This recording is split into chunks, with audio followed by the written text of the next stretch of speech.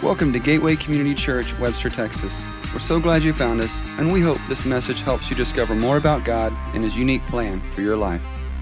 Well, again, good morning, and I do want to emphasize what they were talking about. Journey groups, I think, is just an incredible opportunity. I've been blessed each time, and it's just a great way to connect and get involved. You know, our faith journey is not something that just happens automatically. It's what you invest in it, and especially as we invest in it alongside others, God has a real opportunity to work in our lives through us and through us into others' lives as well. It's a two-way street. So I hope you will look at that. There are lots of great studies, and it's a great opportunity, whether that or serving, in particular with our Gateway Kids or something else like that. You know, they're just connecting points, and they're ways of helping you, because every time you and I connect, it gives God another place to work in our lives, to help us grow, to help us experience His love and grace, and transmit that through us to others.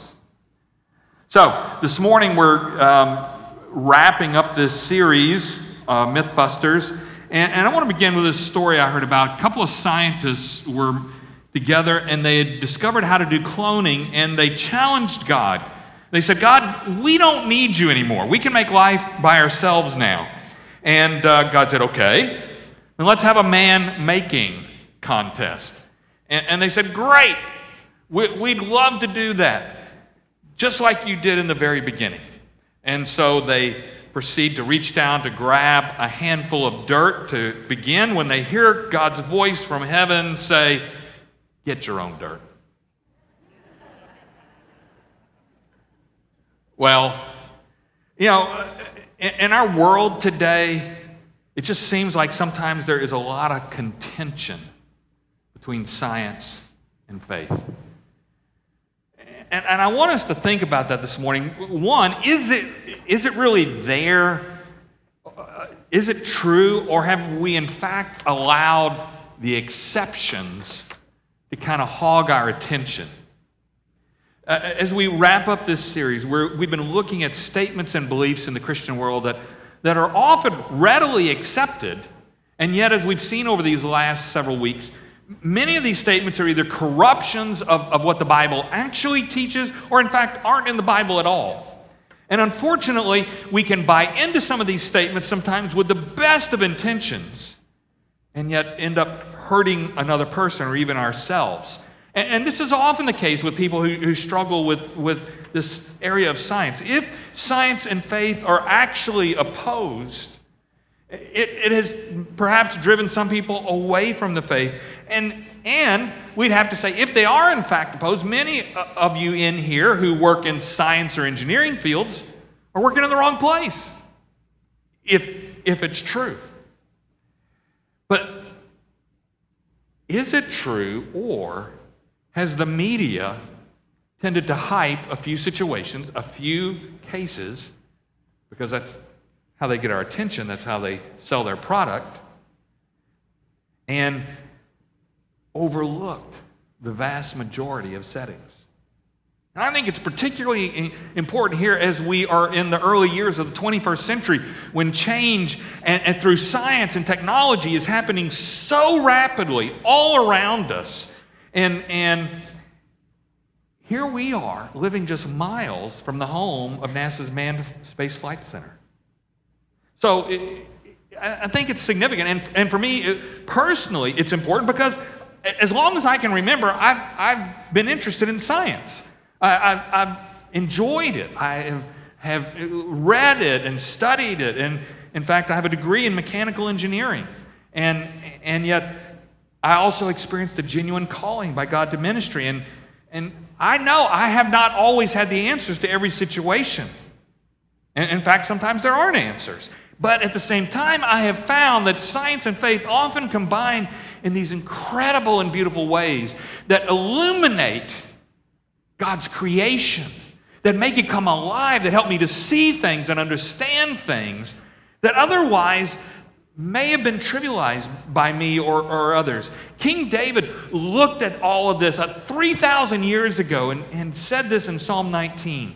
The heavens proclaim the glory of God. The skies display his craftsmanship. I mean, I read just that, and all of a sudden I'm struck by that. How often have we been out in the night sky? Or earlier this year, my family did vacation in Big Bend, and at nighttime you would get out in this gorgeous creation, and you would look up at the stars, and it was just amazing. Or sometimes even here at the church on a Sunday evening, we're doing baptisms or whatever, and the sun is setting over there in the west.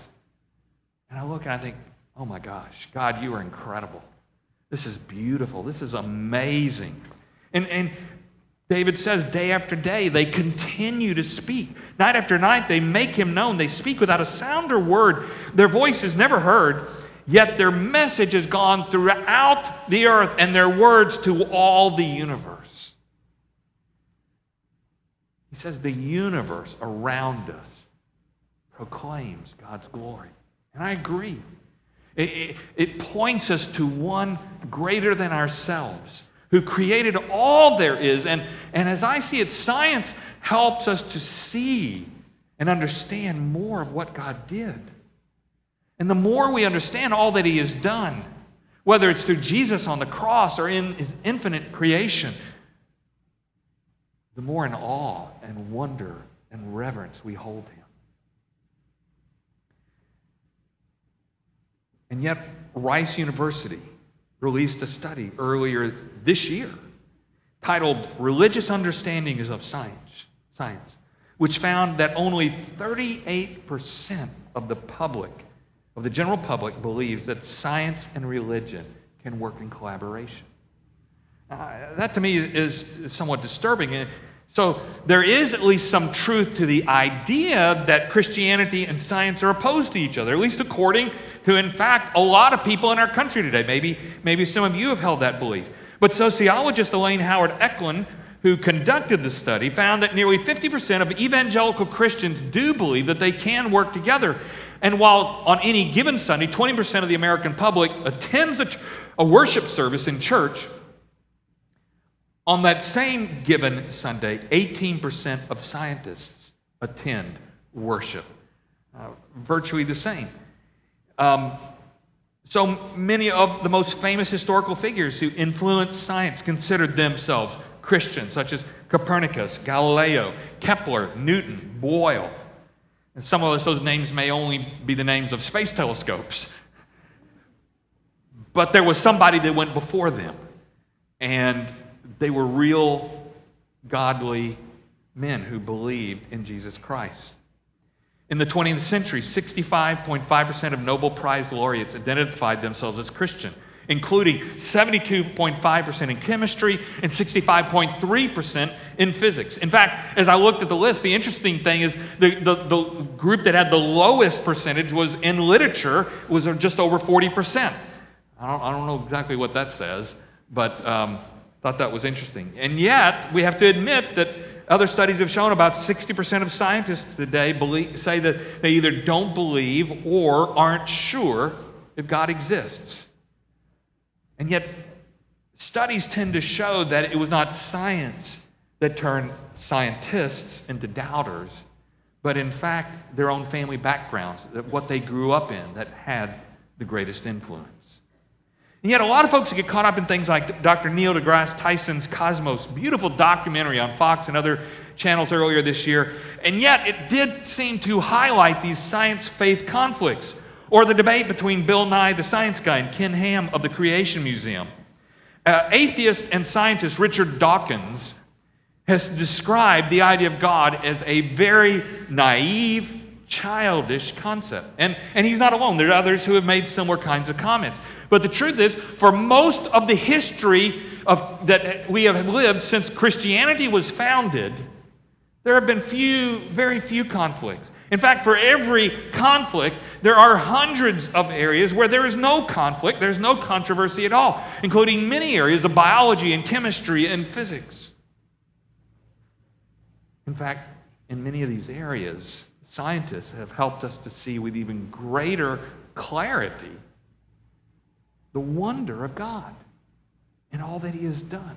As we start to dig in and see the levels of complexity and see how cool some of this stuff is and how it works itself out.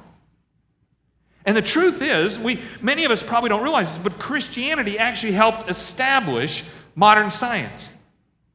In medieval Europe, men began to pursue a knowledge about the world around them in new and unique ways. They did that because they believed that God was both creator of everything and he was a lawgiver. He gave moral law, and they extrapolated that to mean that there were physical laws, that there were laws of our nature. Now, you and I sort of take that for granted. Most of us have had some kind of science course somewhere in school along the way, and we've heard of certain kinds of scientific laws. And yet we don't realize that was not taken for granted a few hundred years ago. And as these first men began looking at the world around them, they said they could not help but see some evidence of intelligent design at work in the world.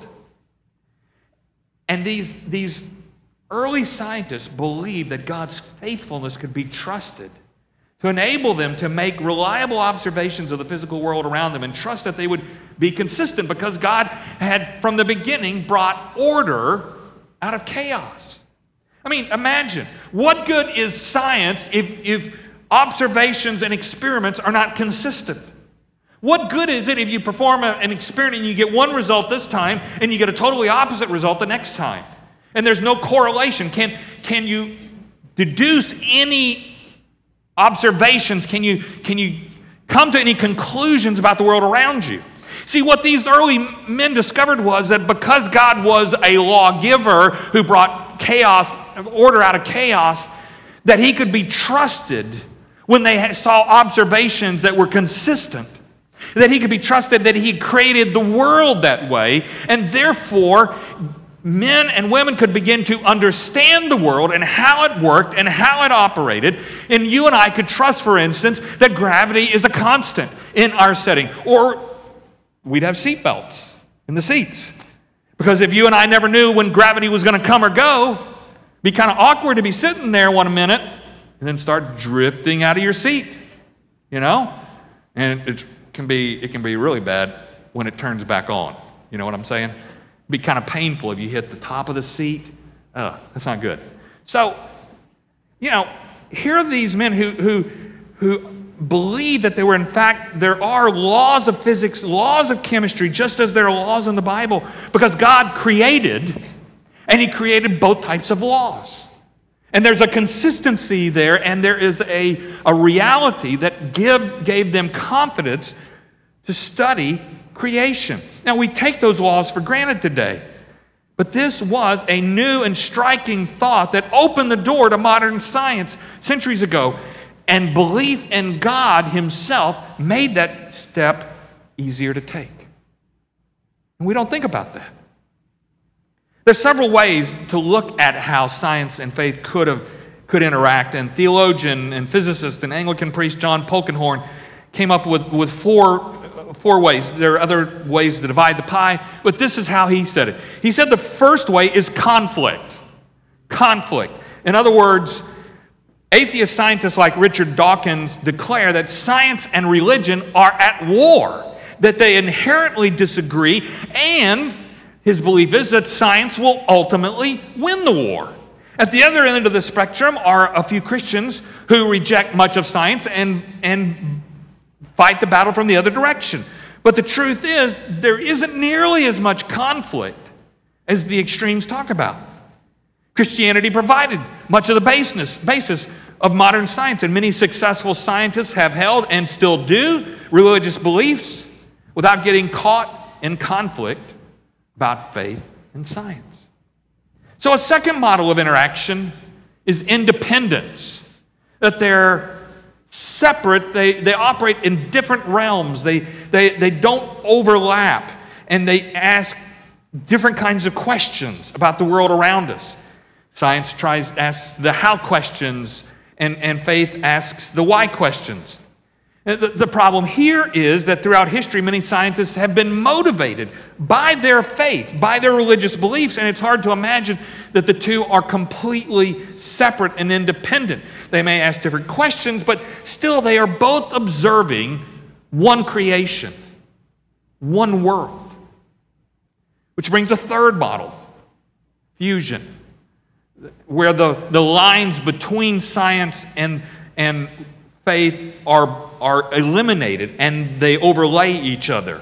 And folks in this model use the content of science to determine the content of religious belief and vice versa. And yet the danger here is that each one of them can become the slave of the other, and there's no good way to actually integrate them.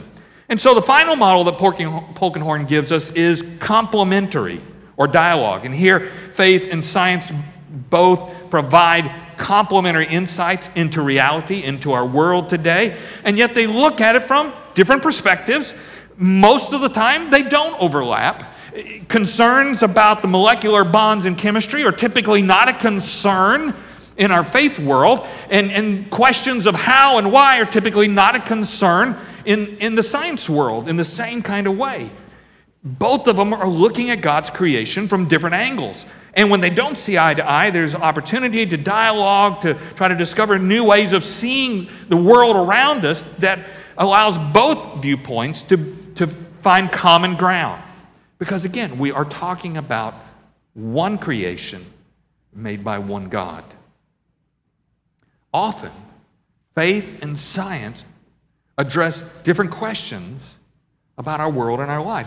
It's important to realize that faith doesn't address a lot of answers that science addresses. But likewise, science isn't the only way to gain knowledge about the world around us, and sometimes it can't even give us answers. For instance, again, Polkinghorne tells us there's more than one answer to this question. Why is the water boiling in the tea kettle? Now, a scientific answer might be the water is boiling because at this temperature it undergoes a phase transition from liquid to vapor. That's why it's boiling. But another equally acceptable but non-scientific answer might be, well, the water is boiling because I put a kettle on the stove. Or the water is boiling because I have a friend coming over and I want to serve them tea. Now, is either of those any less wrong than the scientific answer? No. They're all three right in what they address. They're all three accurate. And yet they are all looking at the question, the issue, from different perspectives. And while the scientific answer is correct, it sure doesn't tell the whole story, does it? Science is good at understanding the physical world, but it cannot answer questions like, is my friend trustworthy? Is this poem well written? In fact, try to ask a scientist about a poem and they may have a conniption fit. Or, what's the purpose of my life? Likewise, science cannot ultimately answer the question, does God exist? Now, I know there are some who claim they can, but science can only deal with the natural world, not the supernatural. We have no means of measuring the supernatural. We have no means of conducting experiments that are consistent. No amount of testing or theorizing can prove or disprove God's existence. That's really important. And yet, at the same time, neither does the Bible tell us anything about protons or photosynthesis or penguins or Pluto. It's not that one's right and the other's wrong. It's that they're looking at different aspects of creation for different reasons. And yet the beauty of science is that at times it can point us back to our Creator in ways we could never see through theology. For instance, I was doing so much reading this week, and there were so many cool examples, but this is one of the ones that really struck me. One of the most striking things science has shown us concerns what is called the fine-tuning of the universe, or sometimes called the anthropic principle. And depending on how you talk to, scientists will tell you there's somewhere between 50 and 150 fundamental numbers or physical constants. Now, some of you, as soon as I say the word physical constant, you get real nervous because you heard of a constant once in math or science, and it was not a great experience. and you would rather not deal with it again. And you thought, I came to church just so I would not hear about theorems and constants and all that. Okay, bear with me. You don't have to know the constant. You don't have to work it out this morning, all right? There's not going to be a test on that. But it is important to understand that scientists have discovered that depending again on who you talk to, between 50 and 150 of these in our universe must be precisely fine-tuned for human life to even exist. For instance, physicist Paul Davies calculated that a change in electromagnetism of only 1 part in 10 to the 40th power. Now that's not just 40 times 10. That's 10 times 10 times 10 times 10, 40 times. I mean, that gets real big. When you start talking about numbers like that, millions and billions and even trillions don't even begin to add into a number that large. You know, it's incredibly huge. And yet, if only 1 in 10 to the 40th power change in electromagnetism had occurred, it would have made it impossible for stars to form, meaning if there are no stars, there are no planets, there's no human life. A change in gravity of only 1 in 10 to the 100th power. That's 10 to the 40th power times 10, 60 more times. That's an even more astronomically, obscenely huge number that is beyond any of our comprehension. I mean, you could start writing the number 10 times 10 or the 10 with the zeros, and you would go on and on and on. I can't even represent it in a room this size. If that change in gravity had occurred, it would have prevented planets from having stable orbits around the sun, making life impossible. A minute change in the electric charge of an electron would mean stars could not burn hydrogen and helium to produce the chemical elements of carbon and oxygen, which make up our bodies. In fact, Davies calculates that in order for planets to exist, just to exist, the relevant conditions had to be fine-tuned to a precision of 1 part in 10, followed by 1,000 billion zeros at least. We can't even represent on our screen. We couldn't represent, if we filled this room with type on a piece of paper, we couldn't even represent that many zeros. Astronomer and former atheist Fred Hoyle wrote, "I do not believe that any scientist who examined the evidence would fail to draw the inference that the laws of nuclear physics have been deliberately designed with regard to the consequences they produce inside stars." Robin Collins, an American physicist with numerous doctorates in mathematics, physics, and philosophy, wrote, "The extraordinary fine-tuning of the laws and constants of nature, their beauty, their discoverability, their intelligibility, all of this combines to make the God hypothesis the most reasonable choice we have. All other theories fall short."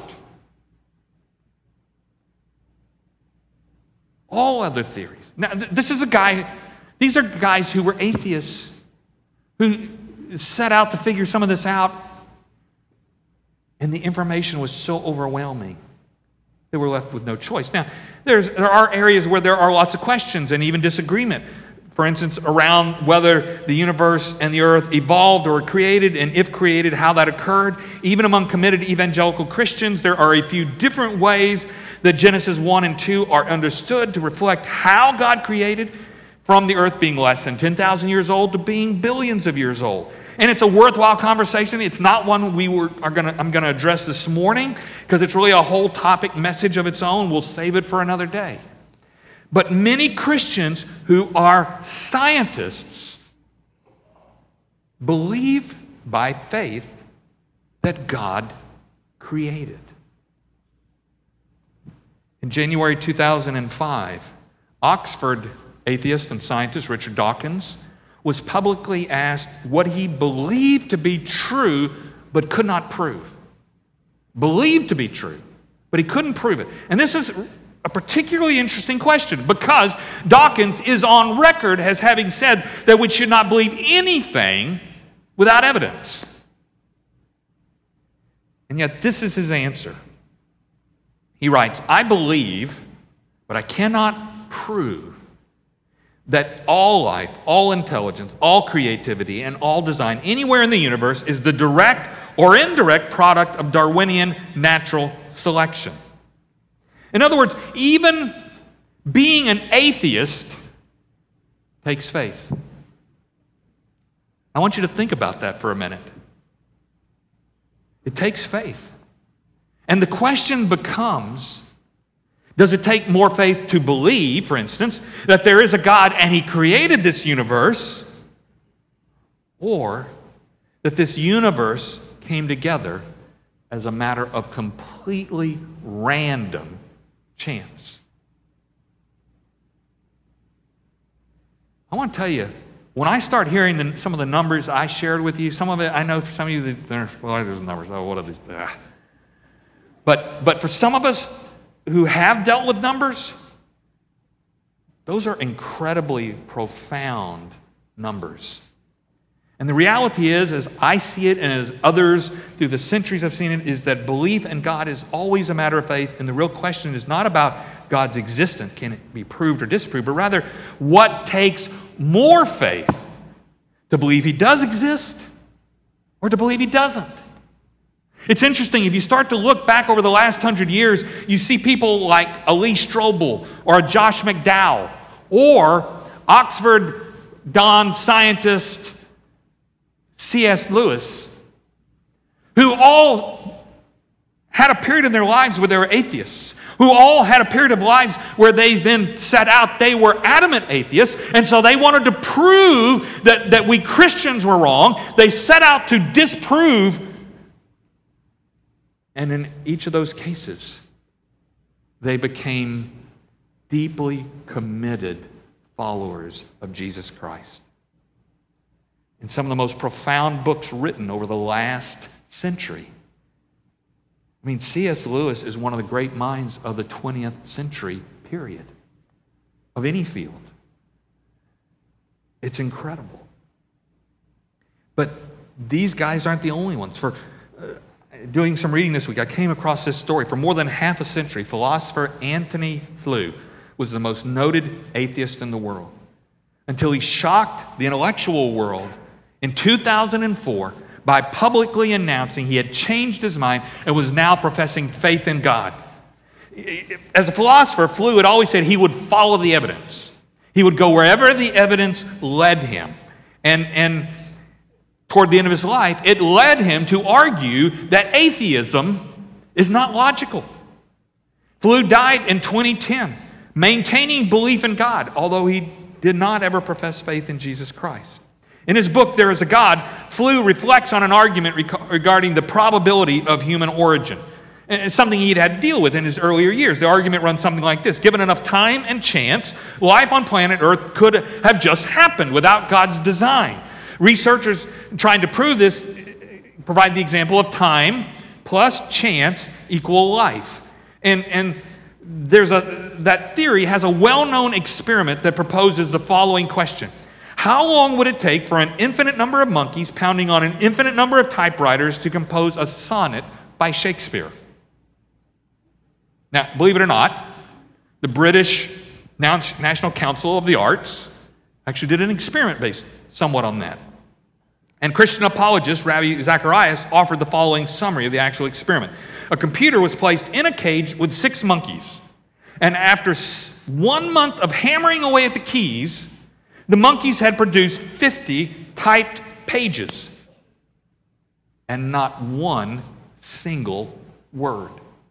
Now, you may be thinking of words like the, and, big, golly. But they did not even produce one-letter words like I or a. And a one-letter word is distinguished by having a space before it and after it. In a completely random exercise, through 50 pages, monkeys did not create even a one-letter word. Flew pointed out that the possibility of getting a one-letter word is 1 in 27,000, he said. If these attempts could not result in even one one-letter word? What is the possibility of getting just the first line of one of Shakespeare's sonnets, let alone the whole sonnet?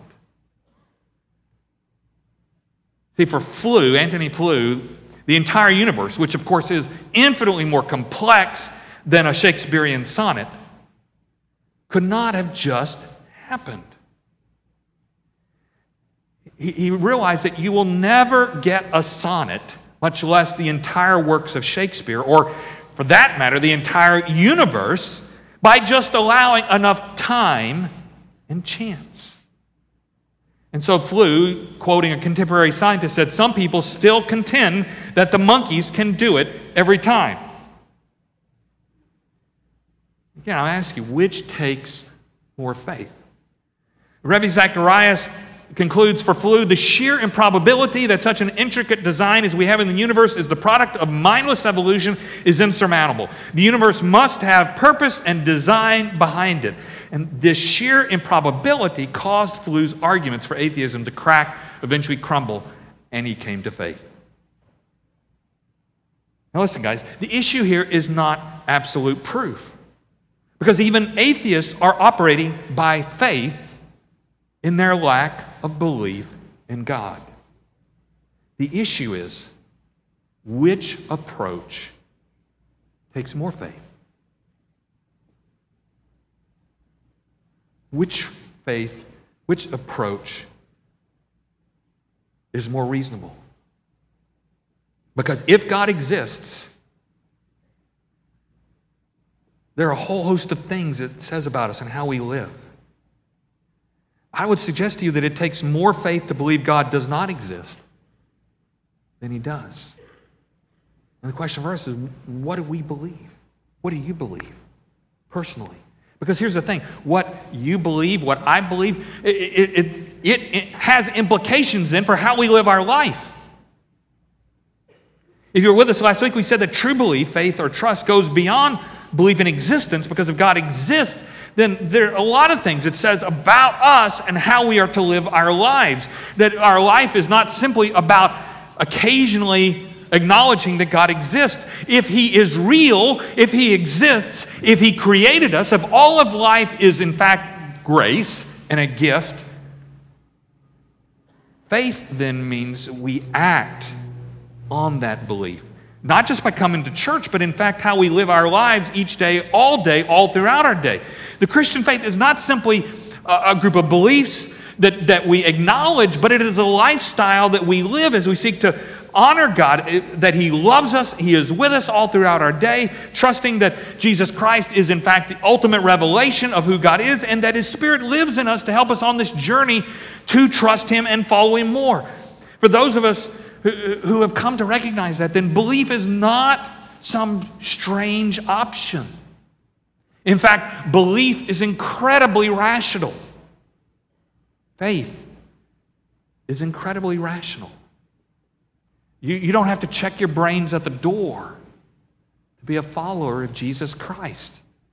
And yes, some of us have encountered individuals who will tell us that's the case, who think they're smarter than us. But here's the thing. There are people smarter than them who have come to the conclusion that it takes more faith to believe God does not exist than that he does. And so where are you? For those of you who want to explore some more in your notes, on the back side, I've got additional resources. I've got a number of websites listed there. I didn't check out all of them, and I know that's not all of them. There are more. But there are websites there, and below that are some books that if you want to dig more, if you want to dig into the basic questions, or if you want to dig deeper into the reality of it all. There are people who have thought about this stuff a lot more than probably most of us in this room. And they have shared those ideas on websites and in books. The discussion that we're having this morning centers around a field that's called Christian apologetics, which is a field of Christian theology which attempts to present a rational basis for the Christian faith, defending the faith against objections.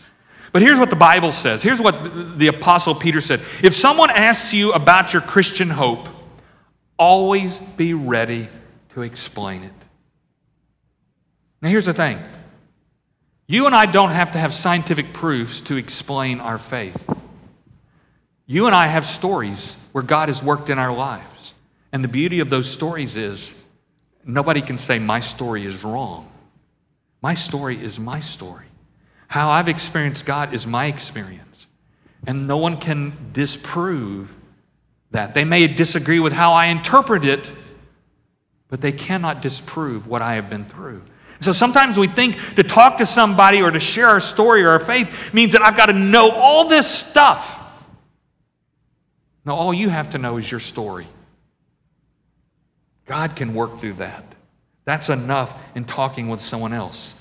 I know that faith in Christ is not an issue for many of us in here this morning, but how we live out that faith very well may be, which is why we do everything from encouraging you to have daily time with God, because God wants time with you. He created you for that.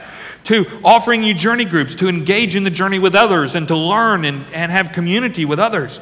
To encouraging you to serve within the walls of the church as well as beyond the walls of the church as a way of connecting and putting your faith into action. These are not optional things. These are what followers of Jesus do because they recognize that in this incredible creation, I am here. And there is no reason I am here except by the grace of God. That before the beginning of time, we believe, God saw your life, intended for you to be born, and gave your life purpose and meaning that no one and nothing can take away from you. You can give it up, but no one can take it away from you. Your life matters. You are important. There are some things in this world that God created you for that there's nobody else to do. It doesn't mean He doesn't have other ways to work it out, but His intention was first and foremost through you. And when you look and say, well, somebody else will do it, or somebody else will give it, or somebody else will talk about it, you may in fact be breaking the heart of God who created you. You are a wondrous creation. Just imagine, there has never been anyone else like you. That's what a kind of an incredible God we have. He didn't make a bunch of clones. He didn't make us like anybody else. There's no two of us that are even close to being alike. You are unique. You are special. You are one of a kind. And God says He has, in effect, your name written on the back of His hand. He knows the number of hairs on your head. He goes with you. He knows the garbage you hear and the things sometimes you even think. And He says, but my Son came for you and died on the cross for you. That's how much I love and care about you. And nothing and no one can take that from you. You can give it away, but no one can take that from you. At the same time, there's some of you that maybe it's time to stop fighting faith. Many of the greatest minds of history have reached the conclusion that it is reasonable and, in fact, wise to place our faith in a God through Jesus Christ. My question for some of you is that today your time? Maybe it's time finally to stop fighting, to stop battling an incredible mountain of evidence that says you are somebody God created and He loves you. Our prayer team is going to be down here in just a moment, and they would love to talk with you about that, to help you nail that decision down. We believe, in fact, it is the single most important decision any human being will ever make. Because it's the only decision you and I can make that then impacts eternity. Every other decision plays itself out between now and the time we die. But that decision affects forever. And I hope you make that decision if you haven't already. Because I know God would love for you to do that today. You can even get baptized next Sunday evening as a way to signify to the world this turning point, this life-changing decision you have made. Guys, ultimately, belief in God, faith in Jesus Christ, is not some bogus endeavor. It's not something for people who are weak or need a crutch. It is, in fact, the most reasonable, reasoned way to view life. And yet the beauty of it is it's so much more than that. It is so much more. He's incredible. Let us pray. Heavenly Father, thank you for loving us so much that you created us, that we are not some kind of random goo. That there is, in fact, method and purpose in everything you have done. And our lives have meaning. Not because we just accidentally showed up here on earth, but because you created us. Father, help us to think through the implications of that. May they affect how I live my day today. May I see your world with greater awe and wonder. May I recognize that my life really does matter. And what I say, what I do makes a difference. Thank you, Father, for loving us that much. That you elected to create this universe. And in that moment, chose also to create us. But sometimes we feel infinitesimally small, God. But in your eyes, I believe Jesus would have died just for me or any one of us if we were the only person you ever created. I believe that is how much you love us. May we live out that love, that individuality, that purposefulness. May we go after it with every ounce of our being, Father. Today, tomorrow, the rest of our lives. We pray this in the name of Jesus. Amen. God bless you. You are not goo. Go and make a difference. See you next week. To learn more about us, visit www.gateway-community.org. Welcome to your journey.